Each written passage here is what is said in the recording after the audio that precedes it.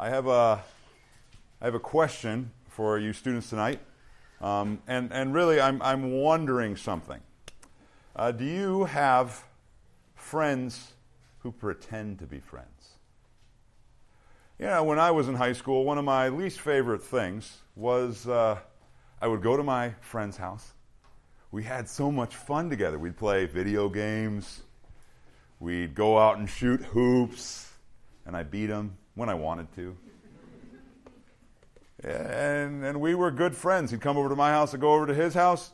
But then when we got into larger groups, bigger social circles, I realized this guy's not really my friend. He doesn't like me. I kind of fade into the background of his life. I was like that maybe with a lot of people. Maybe that's just my experience. I don't know. But I found that, hey, I can kind of tell that not all my friends are my friends.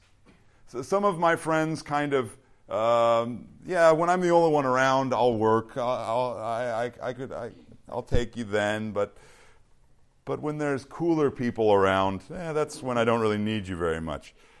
And I'm also wondering this evening, kind of in a different sense, but in a similar sense, if Jesus, if you were with Jesus, if you lived during the same time as Jesus, would you be someone that he would go to? Would you be his friend? Or would you fade into the background? Would you be not as important as others?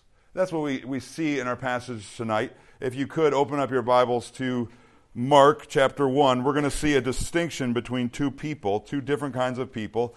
Some, not from Jesus' doing, but from their own, are not the kind of people Jesus is after. Now, if you're new with us, Mark's purpose, I just told the students, Mark writes about Jesus in compelling fashion to help you be a better disciple. He writes about Jesus in a compelling fashion to help you grow as a disciple. You need to see Jesus. You need to enjoy Jesus, appreciate Jesus, worship Jesus, follow Jesus. You need to know all these things about Jesus. And then my passage tonight, I'm going to break down into two very simple points. I'm going to make it really simple. It's just two questions.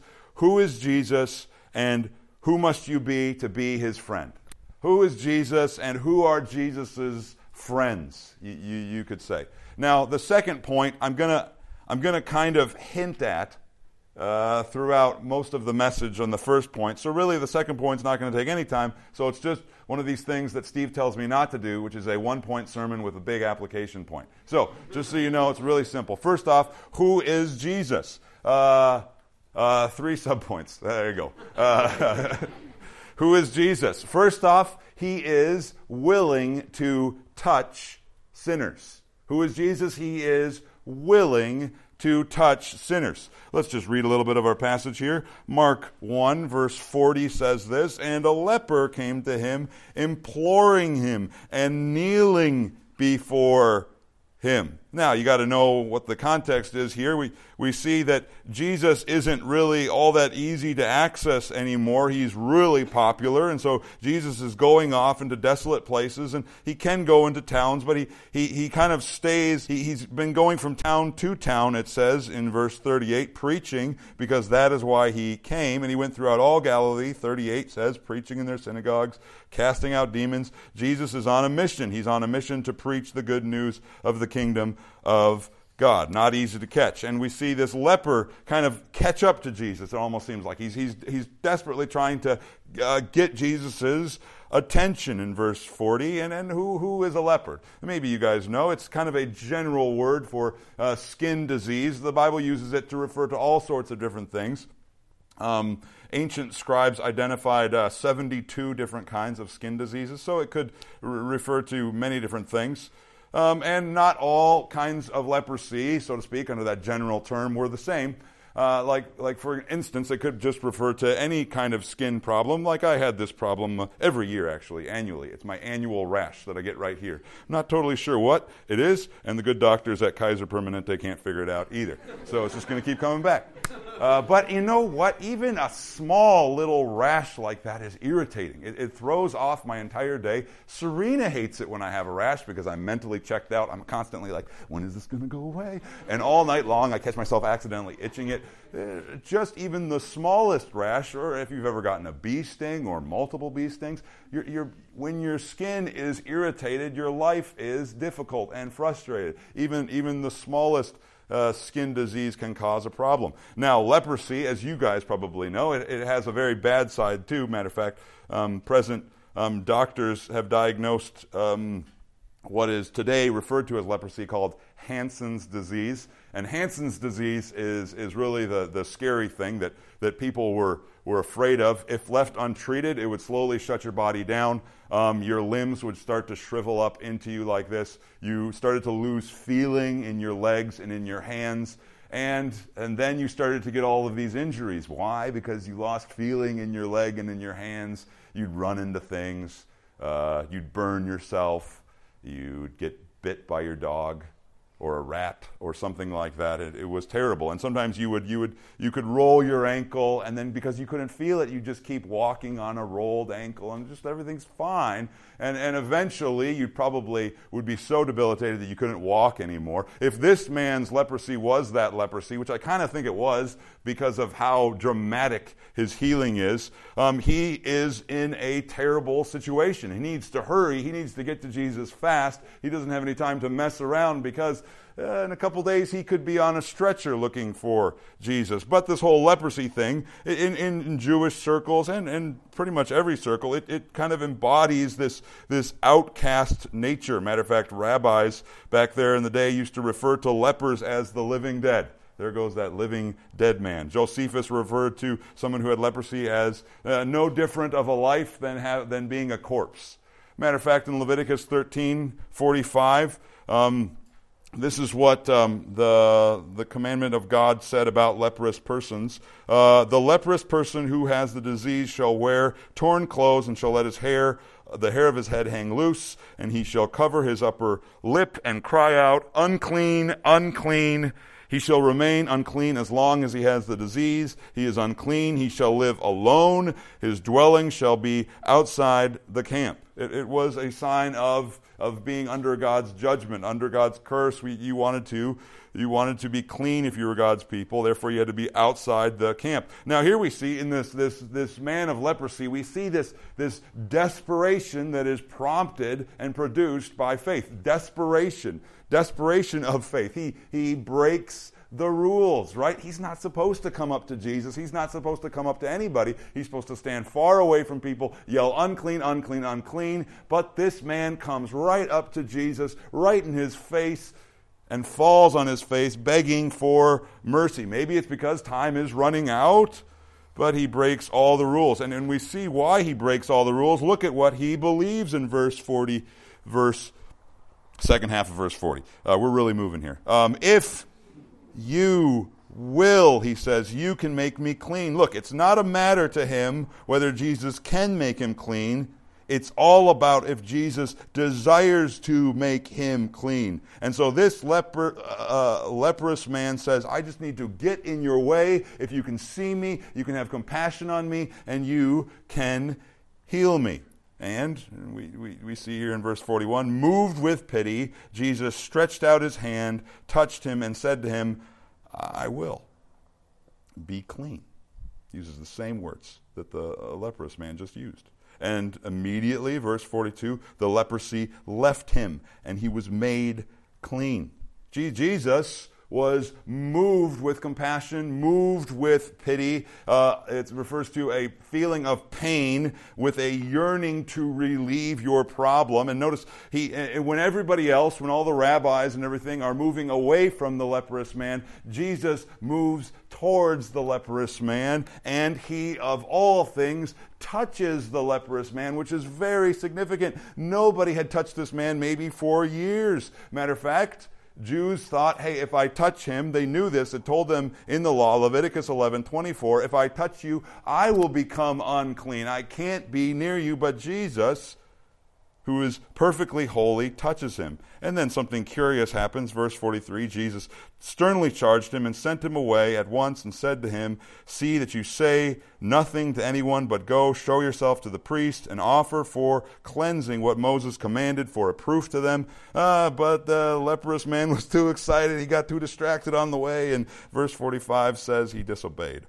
He went out and began to talk freely about it and spread the news, so that Jesus could no longer walk openly, or could no longer openly enter a town, but was out in desolate places, and people were coming to him from every quarter. Now, why did Jesus command to silence? Well, I think there's some obvious reasons here.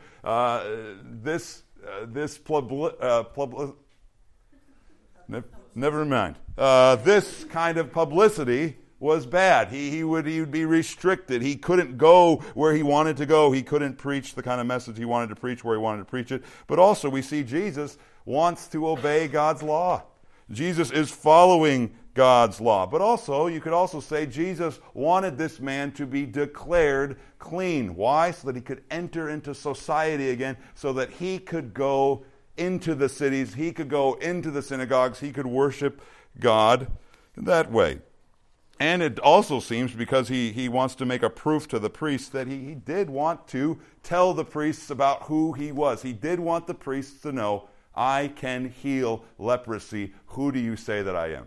I think that's what Jesus wanted to do. And what's the result here? Actually, I don't know if you saw this, but you see a powerful picture of the gospel in this. Notice, Jesus, before this leprous man came up to him, was able to go from city to city to city to city and live like a normal person. And the leprous man was out in the desolate places. But now that he has been healed, Jesus has taken his place, so to speak. Jesus is out in the desolate places, and the man can re-enter into society. We see there an exchange, what the gospel talks about. Where it says in Mark chapter 10, verse 45, we see this theme continue again. Even the Son of Man didn't come to be served, but to serve and to give his life as a ransom for many. We see here a picture of the gospel. So, point number one, under who is Jesus? He is willing to touch sinners. Point number two, under who is Jesus? He is able to forgive sinners. Next, we see Jesus is probably at Peter's house in the beginning of chapter 2. It's probably a very small house. It didn't have a courtyard of any kind because people were packed outside of it. And this man shows up. But let's read. Verse 1 of chapter 2, and when he returned to Capernaum after some days, it was reported that he was at home, and many were gathered together so that there was no more room, not even at the door, and not a big space. And he was preaching the word to them, and they came, bringing to him a paralytic, carried by 4 men. And when they could not get near him because of the crowd, they removed the roof above him. Literally, they unroofed the roof, by the way. And when they had made an opening, literally dug it out, they let down the bed on which the paralytic lay. And when Jesus saw their faith, he said to the paralytic, "Son, your sins are forgiven." Now, once again, here we see this desperation of faith that's prompted by faith, that's produced by faith, come through again, right? These friends don't give up when they see the big crowd. They find the roof, and then they dig up the roof. This was a substantial deconstruction activity. They had to make it through tar and big branches and things like that. They weren't discouraged by any inconvenience. They had to get their friend to see Jesus. Time was maybe of the essence. They weren't waiting for a convenient time. They're like, we need to see Jesus now. This is faith that produces desperation. I need to be with Jesus. I need to be before Jesus. But we also see here something else. We see a dissatisfaction of faith. His friends were tired of seeing his paralysis. They were tired of him being in the bed. He was tired of being in the bed. I need to go to Jesus. I am dissatisfied with my life as it is. That's what two things we see in faith. But what our eyes are drawn to is what we're not expecting there. And verse 5 says, Jesus, when he saw their faith, he said to the man, Son, your sins are forgiven. And this is crazy. Jesus is using a kind of verb that shows here and nowness. Your sins are here and now forgiven. Right now, at this moment, your sins are forgiven. It's not in the future that they're going to be forgiven. They're right now, presently forgiven. And he even emphasizes that they're forgiven. He puts the verb in a certain space that says something like this, are forgiven your sins. So he's really stressing his sins. And we see Jesus kind of follows a pattern that the Bible follows. Scripture often connects sin and sickness. They're often connected together. Now you got to be wise about how you understand these things. For instance, Scripture kind of has these two kind of conflicting ideas when it comes to sin and sickness. The first one is, don't be simple with sin. Don't be simple with sin. There is a connection between sin and sickness. Often in the Bible you see, whoa, this sickness was because of sin. But at the same time, you got to also remember, Scripture also has a lot of verses that say, don't be simple with sickness. Don't always assume that sickness is the result of sin. You've got to have wisdom. You've got to have understanding. And students, if you want, we don't have time right now, but in small group you can talk about that more and break down the different passages for where you see those two different things. Once again, don't be simple with sin. Sin is serious. Sin can produce death. Sin can produce sickness. Sin has awful consequences. But also don't be simple with sickness. Not all sickness is the result of sin. And this is very unexpected. As you can see, there are some people in Jesus' audience that are very surprised by what Jesus just said. Verse 6, and some of the scribes were sitting there, questioning in their hearts, oh, why does this man speak like that? He is blaspheming. Who can forgive sins but God alone? Verse 8, and immediately Jesus, perceiving in his spirit that they thus questioned within themselves, said to them, oh, why do you question these things in your hearts? Which is easier, to say to the paralytic, your sins are forgiven, or to say, rise, take up your bed and walk? But that you may know that the Son of Man has authority on earth to forgive sins, he said to the paralytic, I say to you, rise, pick up your bed, and go home.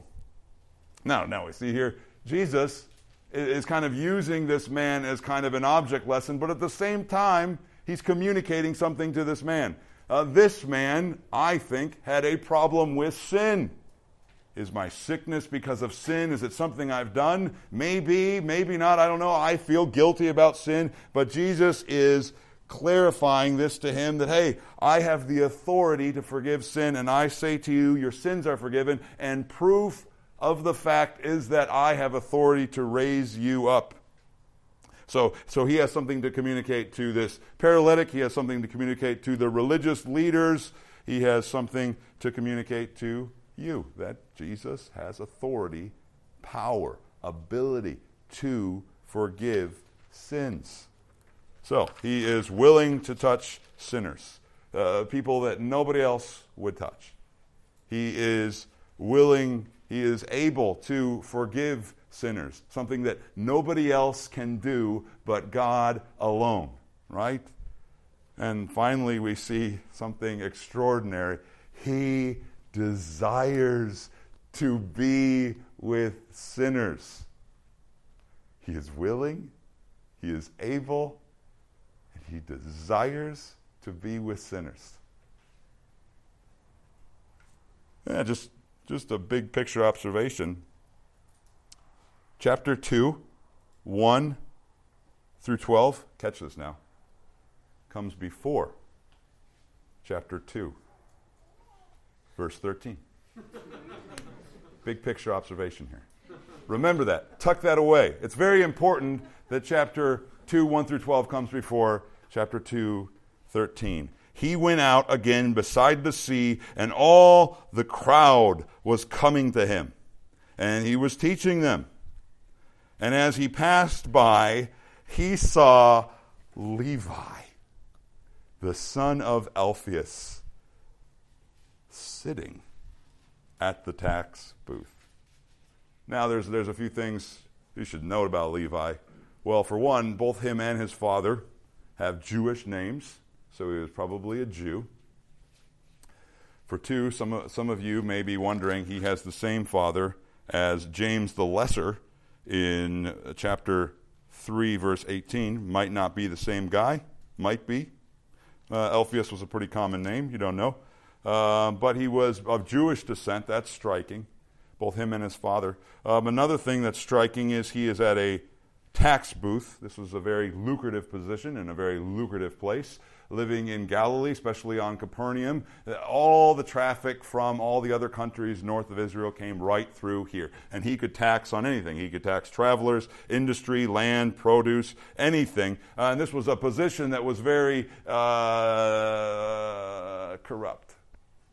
I'll just add a couple thousand onto the bill. They won't know.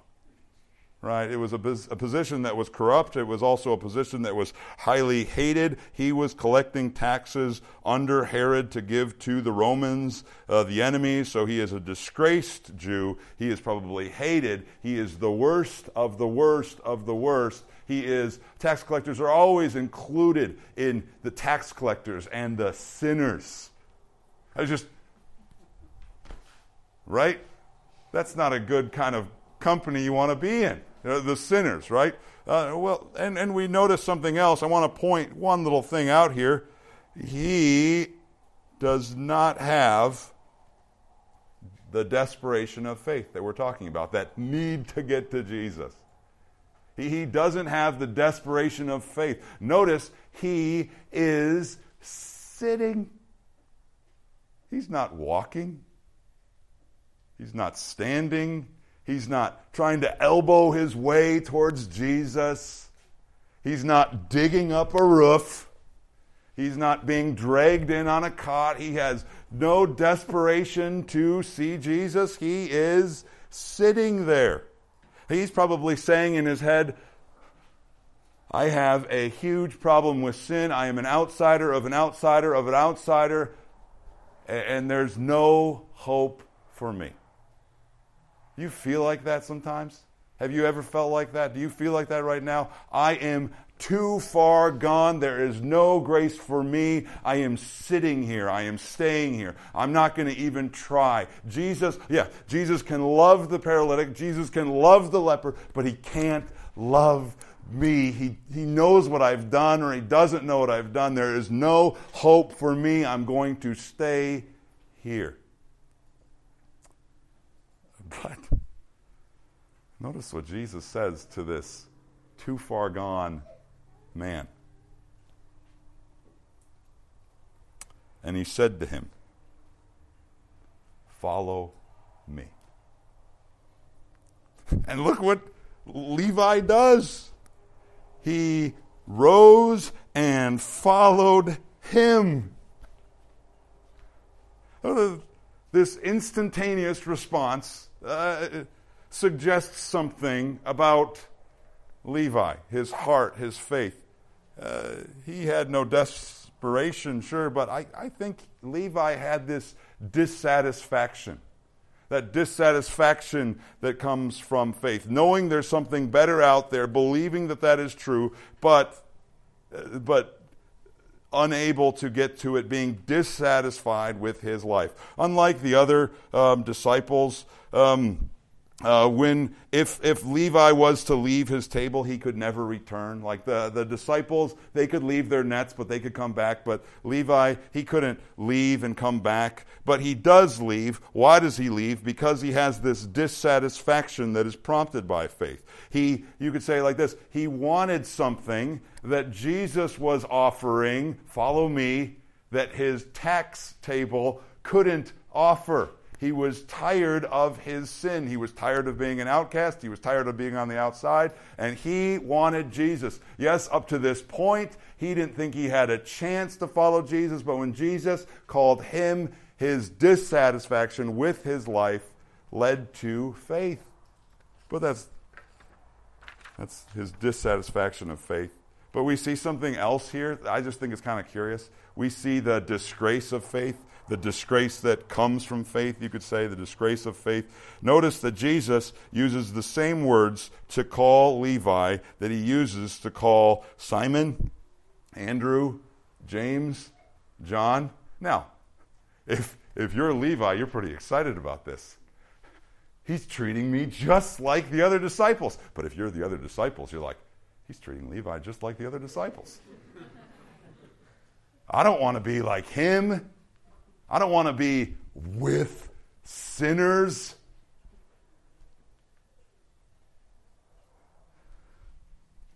It's curious to me that when you follow Jesus, that's what you're following. You are taking on disgrace. You are saying, hey, I am a sinner just like this other person. I am just like that person in the extent of my sin. That's how profound my condition is.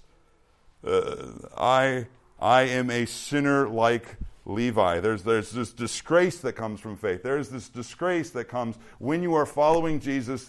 There's this repentance required. I have to confess my sin and follow Jesus. I have to say, I am a sinner, the greatest of sinners, as Paul would say, who was, in human eyes, the greatest of saints. But he said, I am the greatest of sinners. That's what faith produces. And it gets worse, you see, because Levi throws this party at his house. And as he reclined at table in his house, many tax collectors and sinners were reclining with Jesus and his disciples. For there were many who followed him. Verse 16. And the scribes and the Pharisees, when they saw that he was eating with sinners and tax collectors, said to his disciples, because they were outside, of course, and so were the disciples, a little bit uncertain maybe about whether they wanted to go inside yet or not. They said to his disciples, why does he eat with tax collectors and sinners? And when Jesus heard it, he said to them, those who are well have no need of a physician, but those who are sick. I came not to call the righteous, but sinners. This is what we see happening throughout this entire passage, if you've noticed. If you were to be in Jesus' time, would you be a friend of Jesus? Well, if you were a sinner, if you're sick spiritually, yes, you can be a friend of Jesus. You can follow Jesus. As a matter of fact, that leads to our second point. Remember our really simple second point. Who must you be to follow Jesus? Who must you be to be a friend of Jesus? Well, we've kind of already suggested this. You must have, if you are going to follow Jesus, if you're going to be a friend of Jesus, you must have a desperation of faith. You must have a desperation of faith. Remember the paralytic letting no ceiling get in the way of Jesus.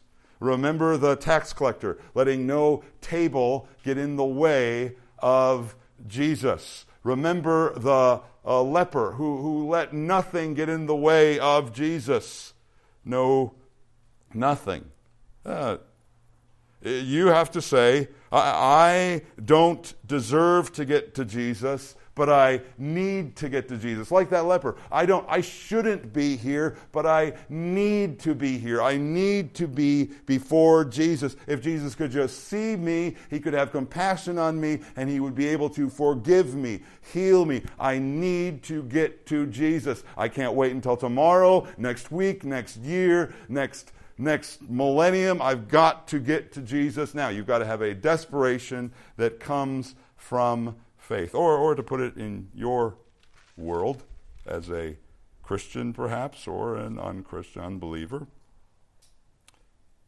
you say this: if I can just get to Jesus with my greatest sins, he will forgive and cleanse me from all unrighteousness.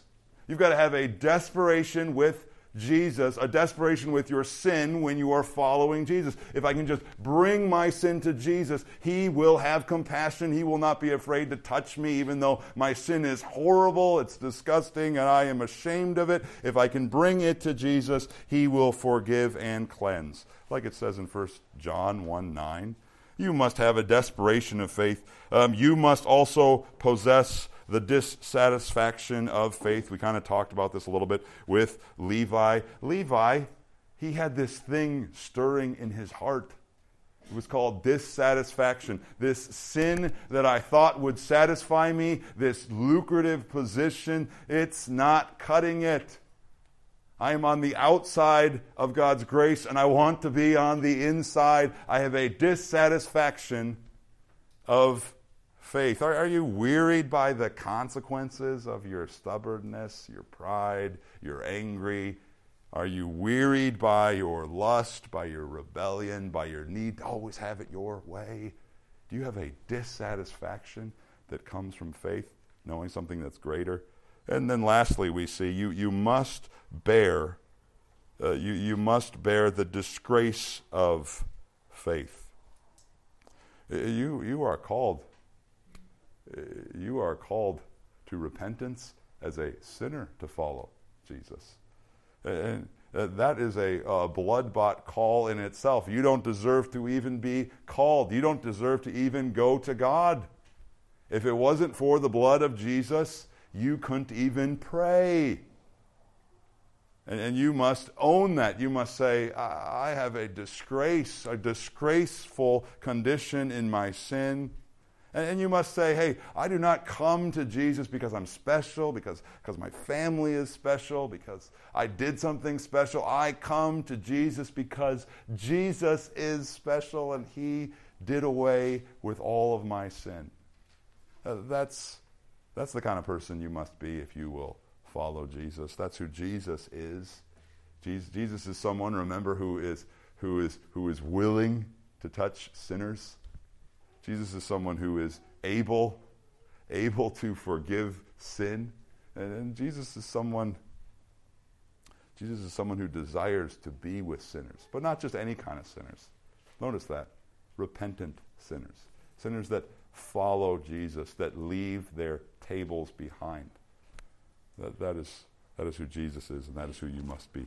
Let's pray. Our Father in heaven, we thank you for this evening. We thank you for this night of great joy, but also deep sobriety as we open up your word. We pray that our hearts would be humbled, but also we would be lifted to rejoice because of the truths that we hear in your word. I pray now for small group time that the kids would be honest and open, their hearts would be humbled and softened through your word, but then also willing to discuss with one another what they have learned. I pray now for your mercy to be on this time. In your name, amen.